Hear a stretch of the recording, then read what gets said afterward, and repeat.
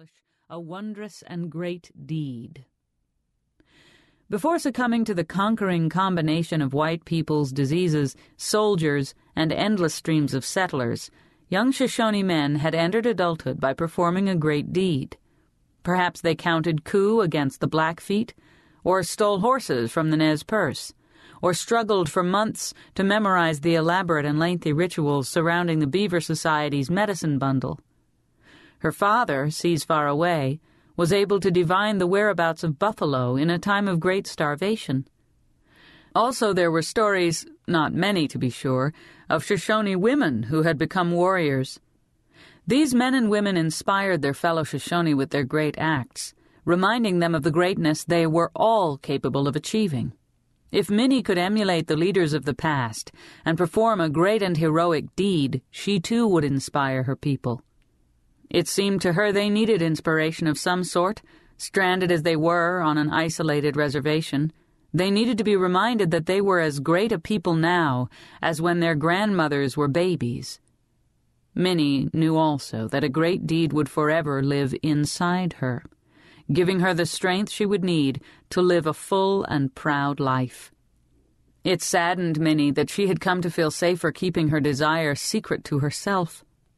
She had tired of having her grand aspirations mocked, and though stories were still told of Shoshone youths of old who had performed great deeds, there was now never talk or encouragement of such rash actions. These days it was thought pointless, even dangerous, to enter adulthood with heroics or magnificence. They were wrong about greatness being pointless, thought Minnie, but she couldn't argue about it being dangerous. She was thankful she'd never had to worry about being kidnapped and such by Blackfeet braves, and she was happy to attend school and learn about the world beyond the reservation, whereas her mothers and grandmothers might have slowly tortured to death a captive or fought off a murderous grizzly bear while out picking huckleberries. The suffocating stillness of sedentary reservation life was not without compensation, though the more she thought about it, being eaten by a huge snarling grizzly after a courageous battle sounded better than being stifled to death. Minnie's thoughts rambled on, swirling around questions that had no answers. She stirred restlessly, suddenly anxious. It was then that her careful ears heard the tiniest splash from the Lewis River. Likely the little otter that lived on the far bank. She decided to visit him. Minnie slipped into the brand-new cotton dress the Fort Lapwai agency had distributed along with other clothes to her family. She smiled at her luck that the dress was long enough to fit her tall body. Red, with a row of white buttons in the front running from her neck to her toes, the dress made her feel clean and pretty, and in an odd way she couldn't describe, excited and bold. Quietly, so as not to wake anyone, though dawn was not so far away, she slid through the door flap and stepped outside. Her skin tingled pleasantly at the snap of the crisp early morning air of summer. But for the soft rustle of the river and the sound of her own breath, the world was without sound. In the eastern sky a handful of stars paled and peacefully melted into the blue edge of dawn. A half-moon dipped low in the west, brushing the jagged snow-capped peaks of the Sawtooth Range, and illuminating some 30 teepees lining the shore. About as many one-room wood-framed houses perched awkwardly on higher ground. Beyond that first rise, Minnie could make out the dark outlines of St. Leo's Catholic Church, the agency school, and the Fort Lapwai Indian Agency offices. This settlement on the Shoshone Indian Reservation in central Idaho, and only a day's horse ride from the Montana border, was home for the band of Shoshone Indians led by her father, seas far away. Though urged by Mr. Burton, the kindly Indian agent and schoolteacher, Seas Far Away did not choose to live in a wood house. Seas Far Away complained that the wind blew through the many cracks in the walls and that the houses were hot in the summer and cold in the winter. Also, a teepee is round like the moon and the sun and the sky, and he thought it good to live in a circle.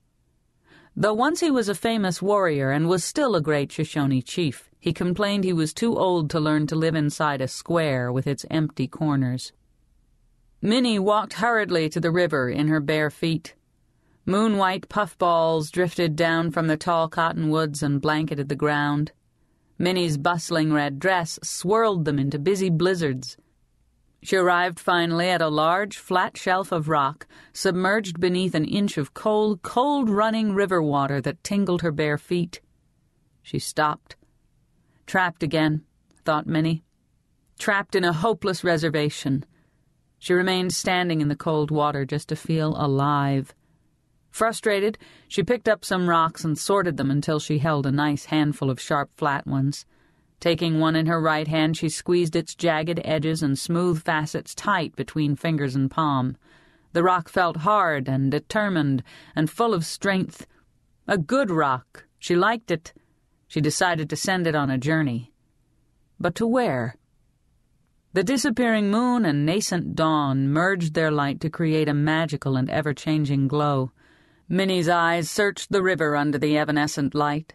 She breathed deeply, feeling the cool air spill into her lungs and flow through her blood. She paused to savor the preciousness of the passing moment, then stepped back out of the water. The older Shoshone called this the River of Broken Trees, but in the year 1803, exactly 100 years earlier, the first white men to see it named it for their leader, Lewis. Now most of her band called it by that name. That bothered Minnie for some vague reason.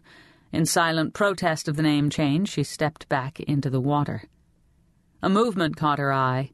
There! She spotted the otter's silvery black back slinking across the water's surface near the far shore. Minnie pulled back her arm and let loose, throwing her rock with perfect accuracy. No one, not even the strongest young Shoshone men, could match Minnie's arm in accuracy or distance. The rock skipped in front of the otter's nose. With a squeak, he shot up out of the water and into the air, then nose-dived to the safety of the deep. Minnie laughed at his surprise.